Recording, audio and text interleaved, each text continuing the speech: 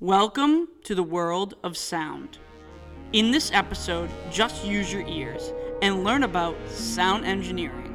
We sit down with Eric, a professor at Curry College, teaching about sound engineering. I had the privilege to learn about sound engineering and would not be able to edit any of the podcasts I do without Eric's knowledge. Let's step into the world of sound and learn more about Eric's career and passion for sound engineering.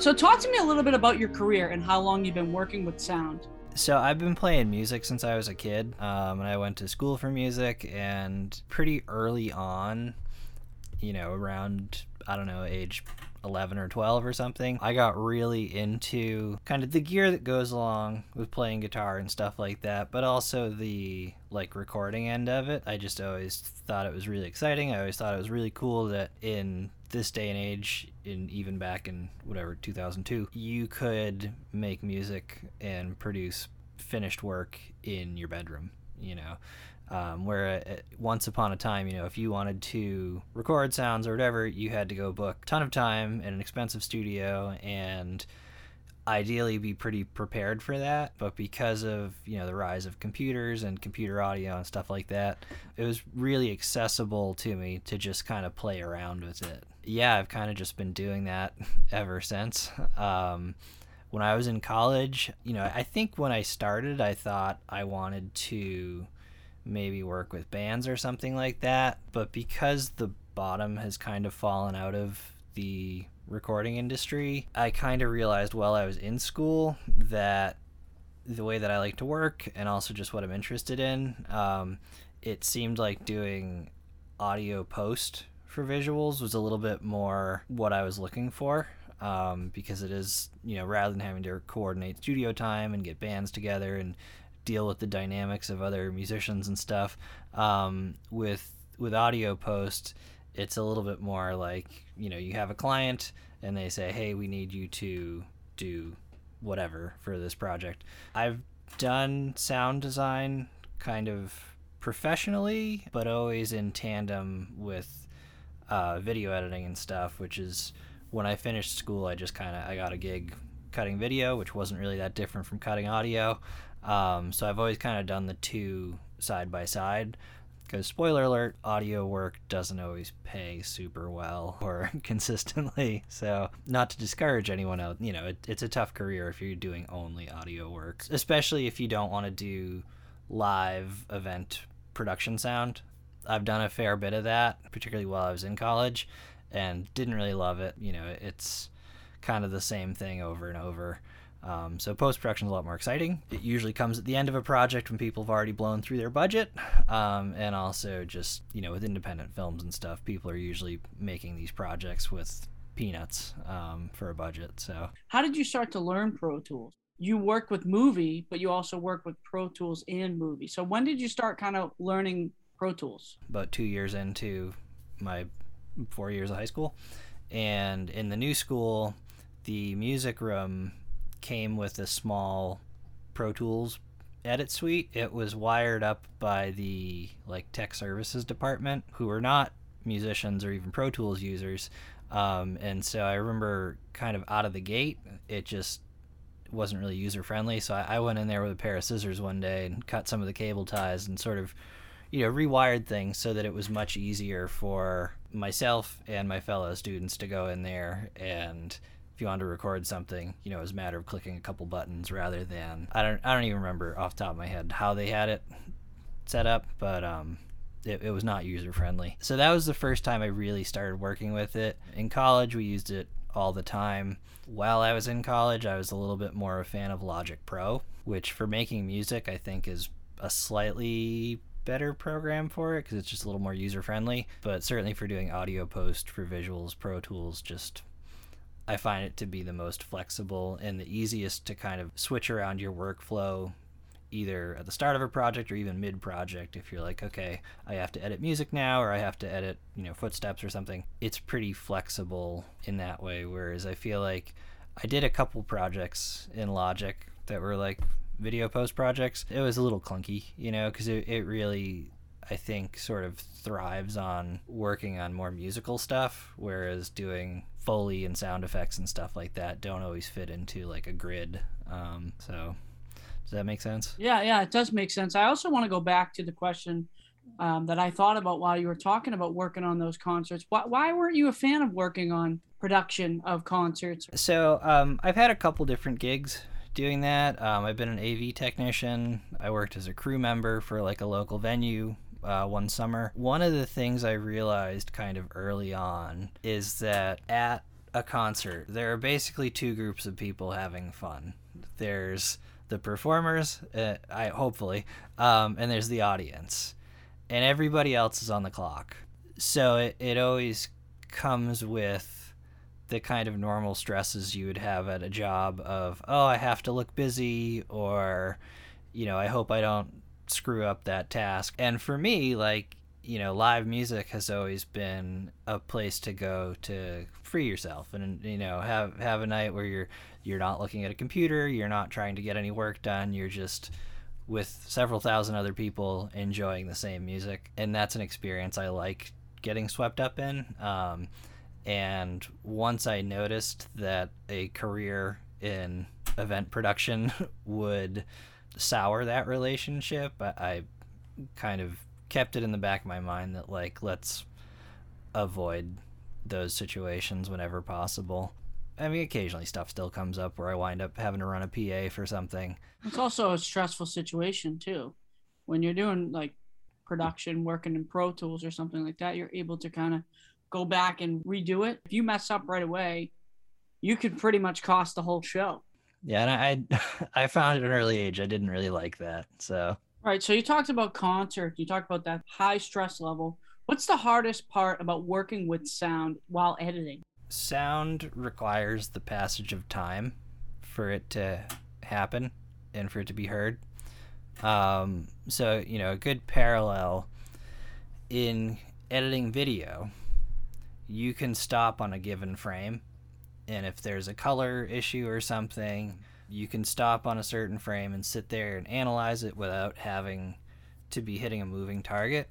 Whereas with sound, you have to be playing it back to hear it. Now, you can choose to select a small area of sound and loop the same word 1,000 times over, or the same phrase, or whatever it might be, but it can be a little bit harder because things are kind of constantly changing. So it does feel sometimes like you're kind of chasing something intangible. I think it can be a little bit more subtle than other mediums. You could have two versions of the same sound, and neither one is necessarily better, but they might be different from one another.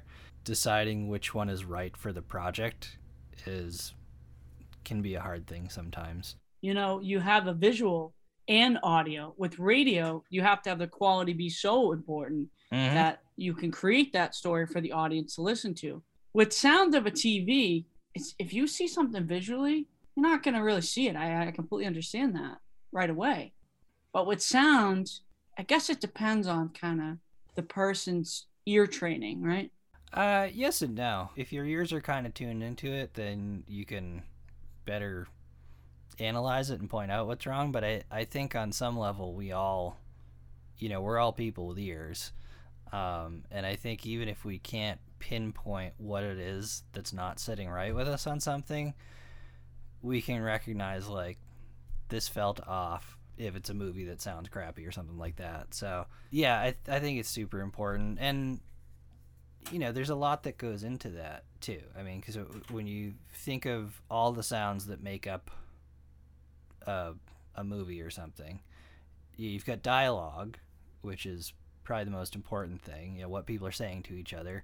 But then you also have the sound of the space that people are in. It should feel like if they walk into a warehouse, if you have characters walking into a warehouse or something, it should feel like a big empty space, or a space with machinery in there or something like that.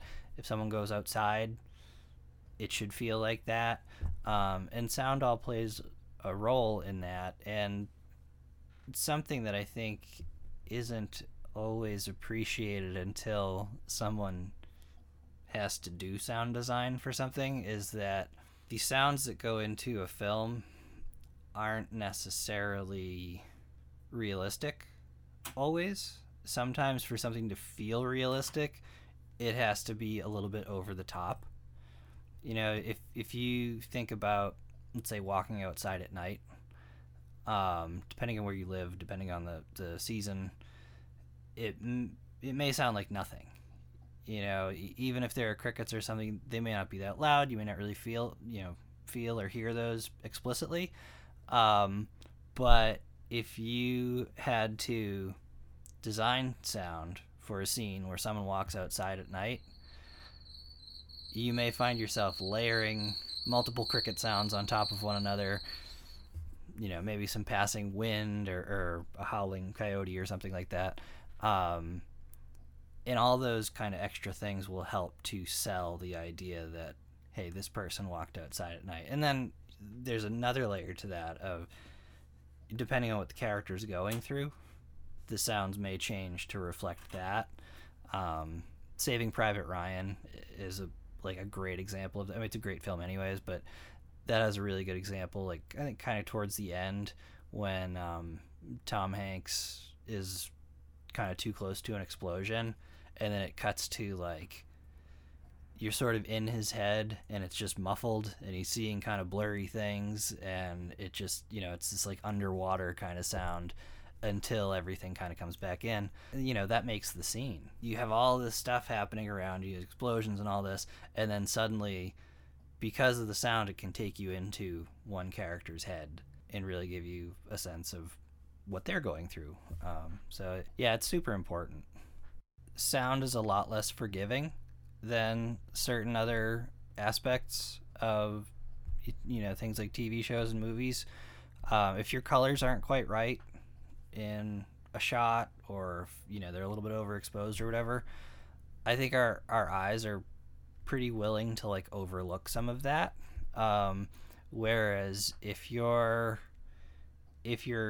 like dialogue or something sounds like it was recorded on a phone, or if there's static, or if there's something weird going on sonically, that's usually the thing that's gonna bring something down. And I notice that even on like YouTube, if I need to look up a tutorial for something, you know, let's say I'm changing a saw blade and I don't know where the hardware is on a certain tool or something.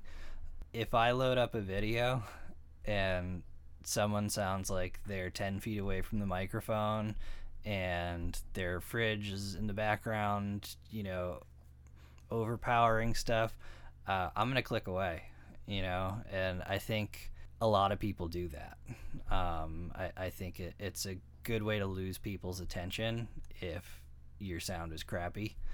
So yeah, it's super important. I mean, it all works together in the, you know, the context of a film or something, but I think it's often overlooked and underappreciated, but that's kind of the thing that will make or break something. Do you feel that sound design is like overlooked in movies more than visuals? Yeah, I mean, with big budget movies, obviously directors and producers understand, or at least I hope they do. But I mean, you know, if you watch The Matrix or Lord of the Rings or something like that, you know, they all have very complete sonic worlds that go with them. So I think in terms of big budget Hollywood stuff, it's well known that it's appreciated. If you look at the credits for any of those, you'll see that there's usually a team of people working on audio post. For smaller independent films, I think absolutely it gets overlooked all the time. I've worked on a number of projects. It was overlooked until the project started getting shown, and then people were like, well, something's not working. You know, something's not capturing people's attention or something like that. And I've had to do some emergency sound design work, if you can call it that. I had one a couple years ago where they'd hired a different sound designer beforehand, and it was someone who had a lot of experience with music, but not necessarily with audio post for visuals, and so they did a terrible job on it, and so then I had to kind of come in and rescue it and bring it to a place where like you could actually hear the dialogue and you could actually kind of feel the footsteps, and the world kind of needed to change around some of the characters and whatever. So I think a lot of times in smaller budget, student films or grad student films or whatever, it's not uncommon for it to be an afterthought, when it should, it should be thought about fairly early. I mean, that being said, audio post is one of the last things to happen. Usually when a film gets made, color correction and audio post and like visual effects tend to happen kind of simultaneously in different locations. So while you don't need to necessarily engage your audio post person before you shoot your film, it is good at the very least to make sure you budget for that later, both in terms of money but also in time, because it's the last thing you want to do is finish cutting your film 3 days before you're going to send it to a festival and then have to find an audio person who's willing to sacrifice their whole weekend to save your film that you didn't really plan out well. So I've had some of those too, and it's not super fun. Let's go into video game and sound. That's overlooked a lot Mm-hmm. of how that's made. And if you look up YouTube channels on that, it's very interesting how they use fruit sometimes with fighting scenes. And talk to me a little bit about the video game, and then we'll get into everyday objects around the house. Mm-hmm. So with video games, it's a little bit outside of my area of expertise. When I was in college, I had a lot of peers who were really into doing video game sound. I'm not a gamer, unless you count like Mario Kart and the first 2 Tony Hawk's Pro Skaters. That's about the extent of my video game cravings. You need sound for Mario, I'll tell you that. You do it, yeah. It's important, and it the music changes as the levels get harder and all that. So yeah, I mean it's hugely important in video games too, because a lot of times you rely on that feedback. If you're firing a weapon or something, you need to hear something to go with that to sell it. And I know when I was a little kid, I would often turn down the sound on the TV when I was playing video games and just put on music.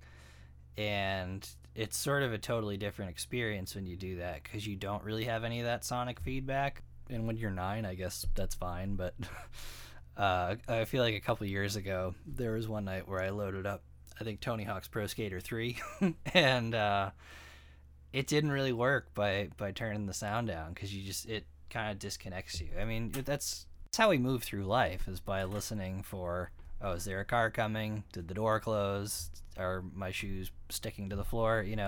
We get all these little sounds to tell us what's going on, so it makes sense that we'd want that in video games and stuff. But yeah, I do follow some people on Instagram that are like hardcore video game sound designers, and I know Berkeley still has a pretty active video game sound design network.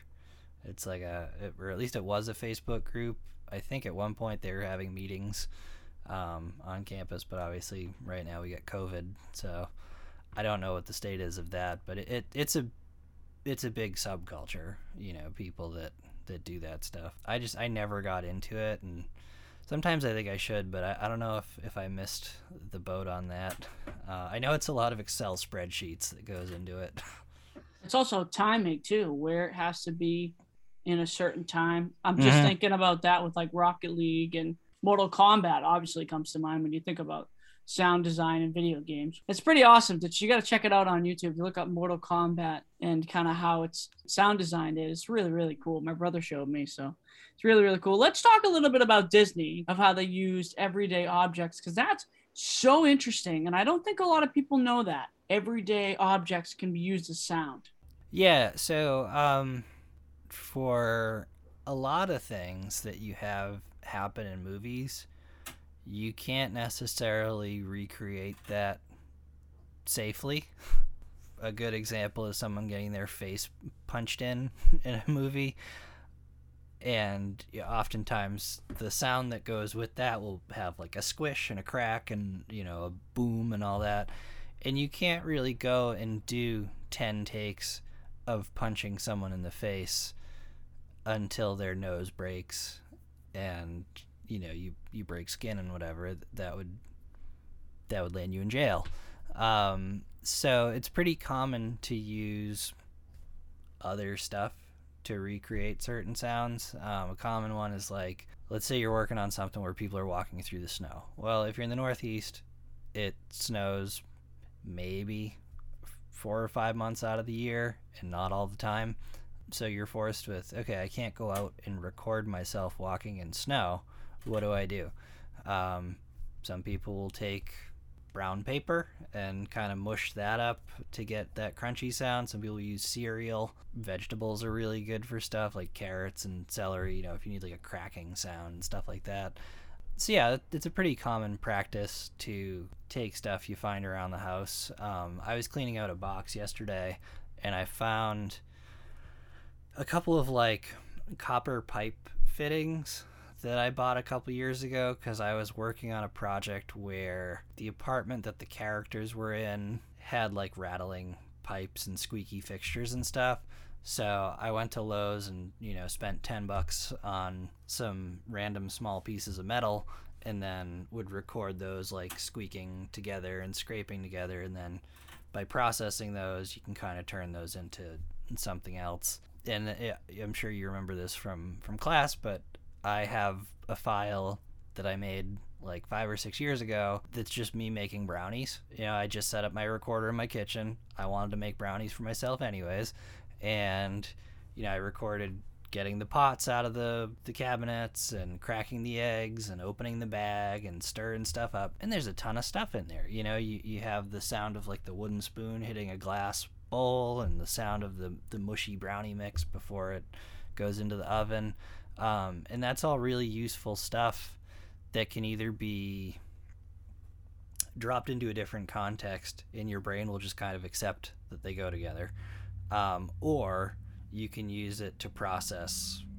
You can process those sounds into something else, either by stretching them or pitch shifting them or distorting them or whatever. Another good example just off the top of my head is I worked on a film a couple years ago where there's someone at a motel pushing a cart out in front of like all the doors of the motel, and the person's moving slowly and it just feels like it needed to be kind of squeaky, rattly and whatever. And at the time I had a friend who had a kitchen drawer that was just really squeaky, and so I recorded 3 minutes of pushing that in, pulling it out, without me having to go out and buy a squeaky cart or find a squeaky cart or find someone that had a squeaky cart. I was able to kind of fake it, basically. That's one of the things you do. We had watched that video with Ben Burtt, who did sound design for WALL-E and Star Wars and stuff like that.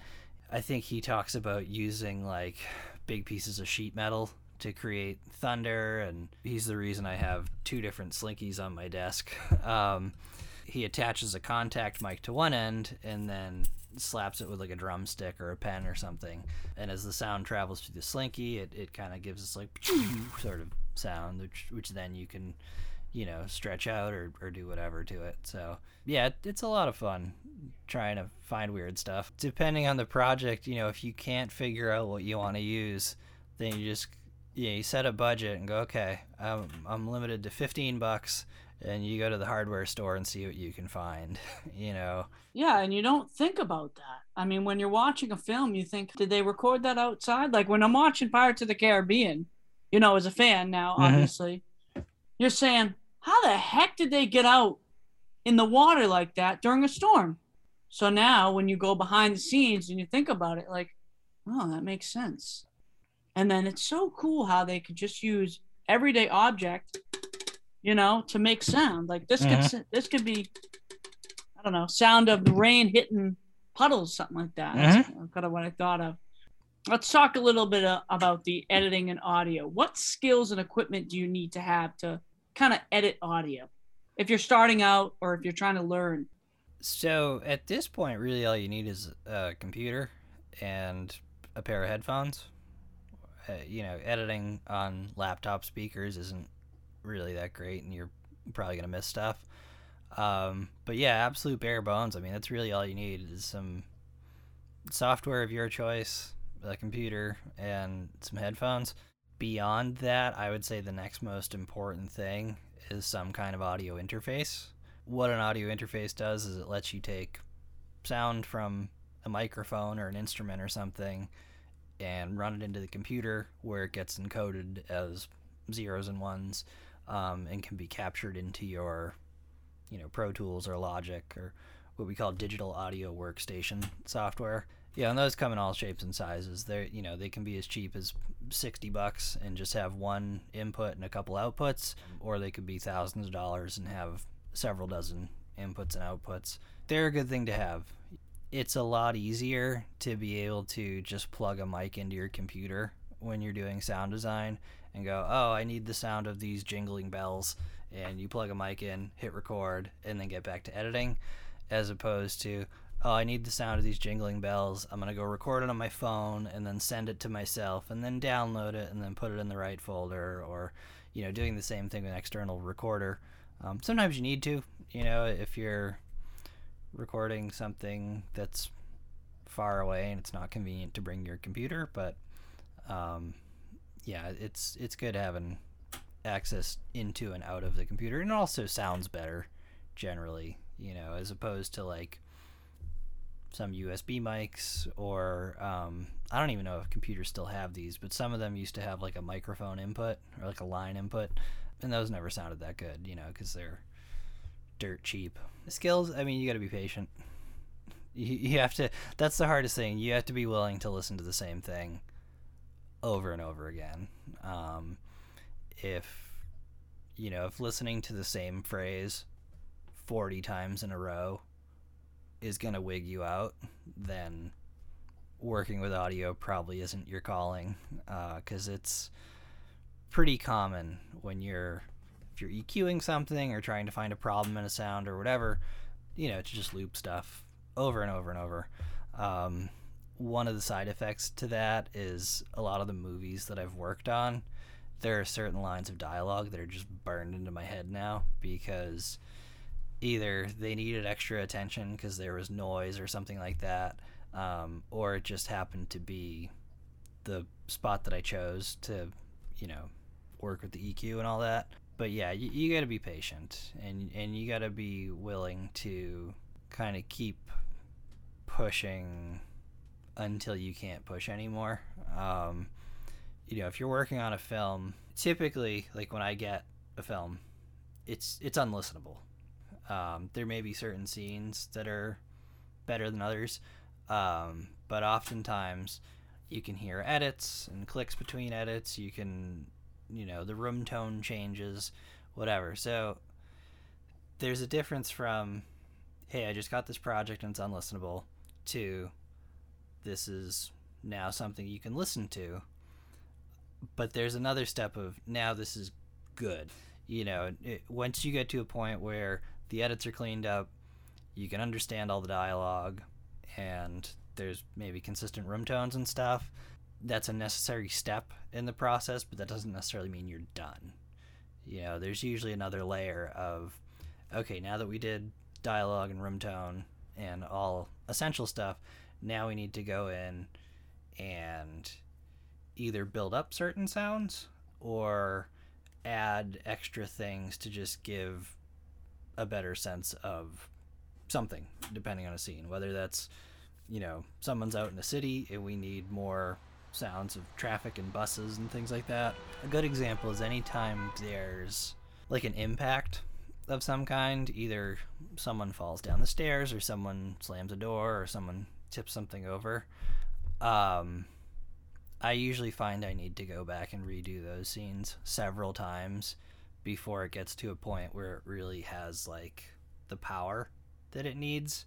That's a hard part of the process, is putting that kind of final polish on stuff, because that tends to be a little bit less obvious than, hey, someone slammed the door and we need a sound for the door slamming, or we need footsteps where we can see someone walking with footsteps. Like those are pretty obvious sounds, but there's usually another layer on top of that you have to go with that can kind of fill stuff out. So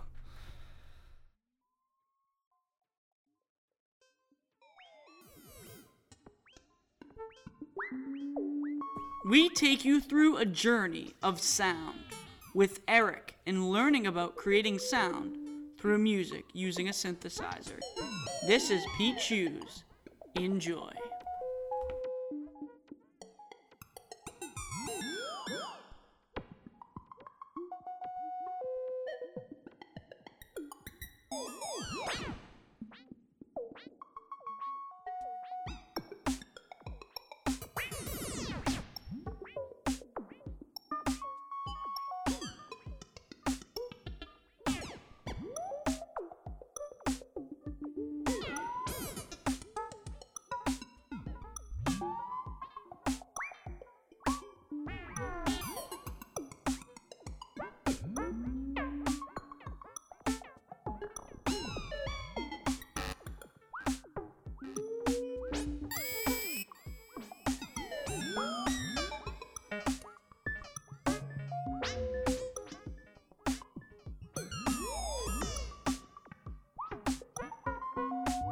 Let's talk about synthesizers. Let's talk about the world of this new technology, because I really don't know a whole lot about it, but I'd like to learn a little bit more about kind of what the instrument is and kind of what you can do with it.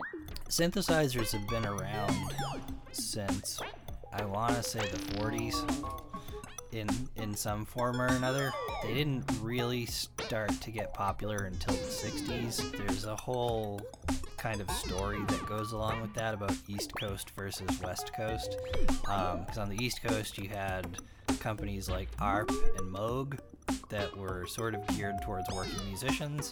On the West Coast you had companies like Surge and Buchla, which catered more towards artists and hippies, and so they just made weirder stuff that sounds a little bit more like cosmic ping pong balls, whereas the stuff they were making on the East Coast was, had keyboards attached to it and was kind of set up in a very musician-focused sort of way. So, yeah, analog modular synths became a thing in the 60s. Modular meaning that instead of being one unit, it's made up of smaller subunits that you have to patch together. Yeah, that was hip, and then into the 70s, they found that people were using stuff kind of in the same way, so they started to make a lot of synths that were a little bit more compact and didn't require patching together. And then in the 80s, when digital technology started being more of a thing, synths got even more compact and digital. Instead of having knobs and sliders and stuff, you suddenly had menus that you had to deal with.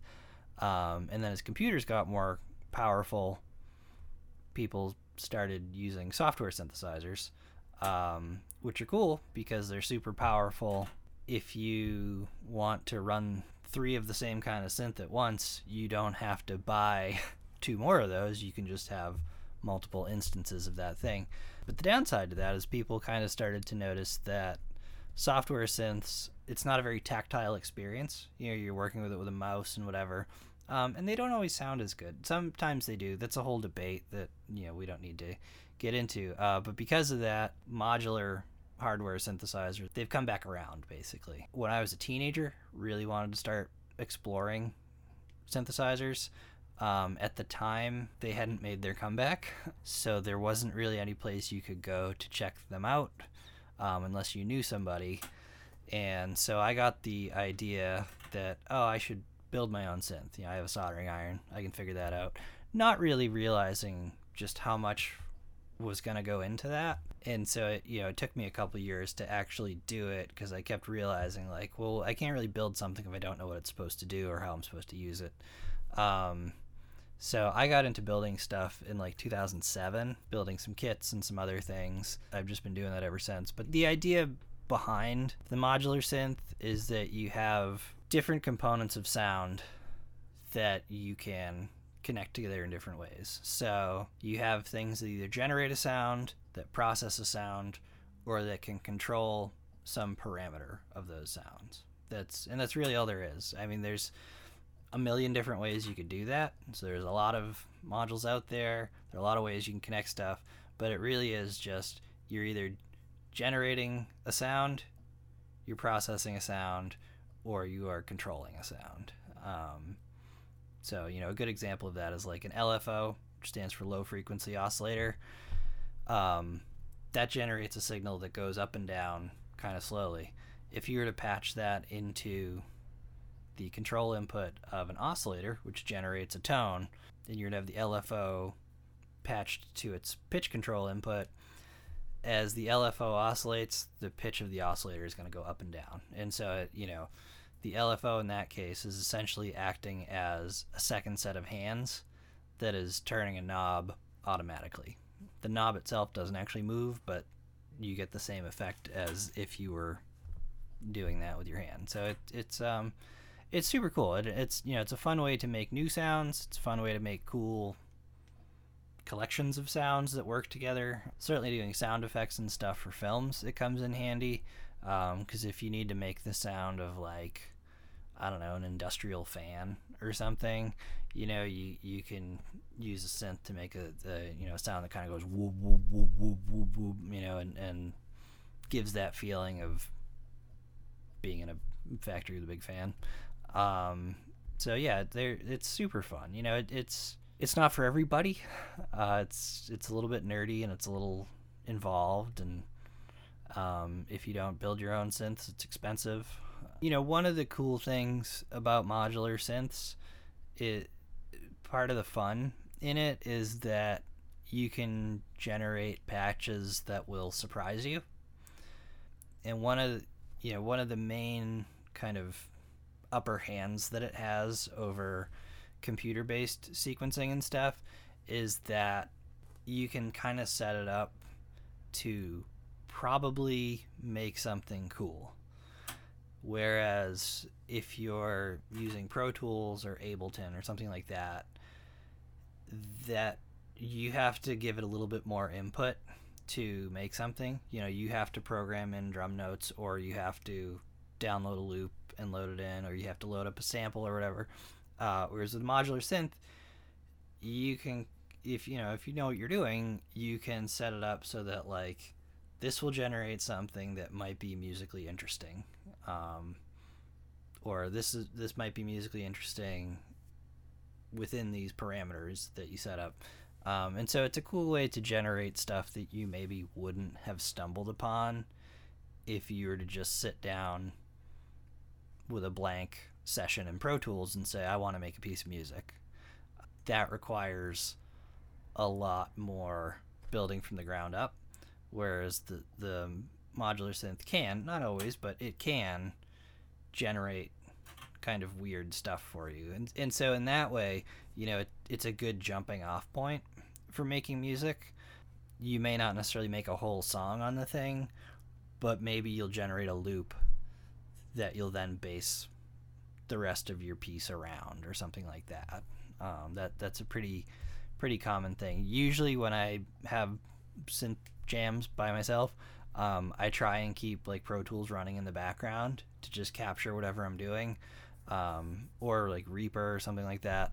I've been kind of transitioning over to that out of Pro Tools, but I'll have that running in the background, so then later on I can go back and say, okay, was there anything cool in there that's worth developing and exploring or editing down or whatever? A lot goes into it. So you've done shows. What's it like creating sound using a synthesizer for a show? I think everyone has a little bit of a different philosophy on it. I know I've seen some people at shows where, like, they plan out their set and they have a way to store sequences or something. Usually I like to just kind of wing it because I think it's fun, to build up a multi-layered patch in real time with people there. It doesn't always work out perfectly. You don't always get the your drops don't always line up and so forth, but like that, that's okay. Um, but yeah, I have done shows. I haven't done one in a while. I guess no one's done any shows in the last year. It's really not like DJing. Like you're creating your own sound. With DJing, you have a track and you're mixing the track with another track. With synths, you're creating that own sound in that own world for everybody to connect to. You are, although there are modules that people make where you can load in like loops and sounds and stuff, so that then you can work with a loop but then manipulate it kind of with the other hardware in your setup or whatever. So and that's what's so cool about it, is there's enough stuff being made in that world that if you're someone who just only wants to work with sampled sounds but you want to have like the fun of using hardware, like there are ways to do that. If you just want to make sounds that sound like they're from Germany in the 70s, you can do that. That tends to be kind of my wheelhouse, is the kind of vintage European synth sounds. But yeah, there's all different ways you can attack it, and it's a fun journey. And the only thing I find with it, especially where I build all my own modules, is it tends to run away with you. You go, okay, I need more of this kind of module, and then you build that, and you go, well, now I don't have enough of this kind of module, and so now I got to build some of those, and it's this constant like just hoarding of modules. And and then in designing modules, it gets even worse, because it's just like you get what's called feature creeping, where you start out going, I'm going to build a module that just does distortion, and then somehow it turns into it's going to have 3 different distortion circuits and a million different inputs, and it's going to turn red when you hit it or something. First synth I ever built was from a kit. There's a company called Paia, spelled P-A-I-A. They've been around since the 70s, and their stuff doesn't sound that great, but their documentation's really good. So for like your first electronics project, it's down to the letter of like, take this resistor that has these colored bands on it and put it into this spot and solder it like so. And so doing that a couple times had me kind of prepared to continue on that journey, I guess.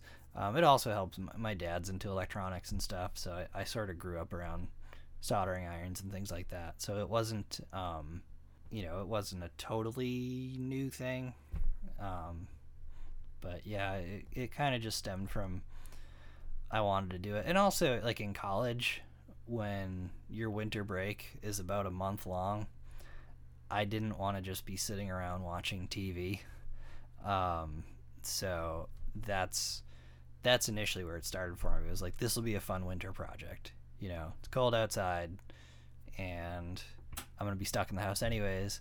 Why not solder together some synthesizers and see how that goes?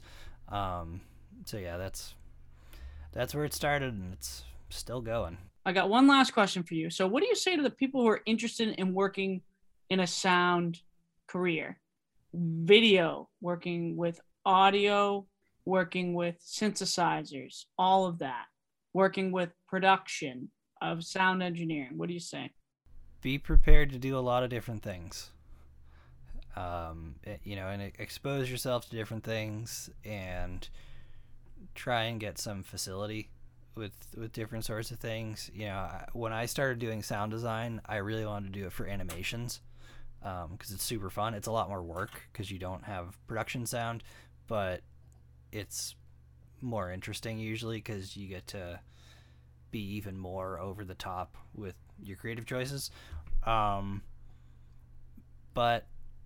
there really hasn't been a ton of work like that for me. So being open to also learning how to cut video, and being willing to work on documentaries, and also narrative films that maybe are slower than what I'd normally want to work on, I think that's helped. The more you kind of do, the more flexible it makes you. And even on projects that I where I didn't really like the film or something like that, or maybe the director was being a pain, or they didn't have a ton of money or something, you do usually still learn something. What I will say about that as an addendum is don't work for free any longer than you need to. The first couple projects you take on, you'll have to do it for little to no money, and understandably so, because you're probably not good at it yet. But if you put in the time to learn how to cut audio or cut video or whatever, that's a valuable skill. It's a skill that people need. There's a reason someone's asking you to do it. So don't do it for free, because there's a ton of people out there that will try to get you to do it for free. And I stupidly have worked on far too many films for little or no pay, and usually all I got out of it was frustration, because you're just like, I'm burning up a Sunday afternoon working on something, and if I wanted to make cool sounds for no money, like, I'd just go noodle around with my synthesizer, and at least that would be kind of fun, So diversify your skills, but also once you've started developing them, don't give them away. Sound is everywhere. It's all around us, and we can create sound with anything. I want to thank Eric for taking his time to talk about his journey through sound and his passion and career in sound engineering. Hey, do you want more episodes? Well, hit that follow button and stay up to date with new episodes right here on Spotify. Really? More episodes? What the jack? On Spotify.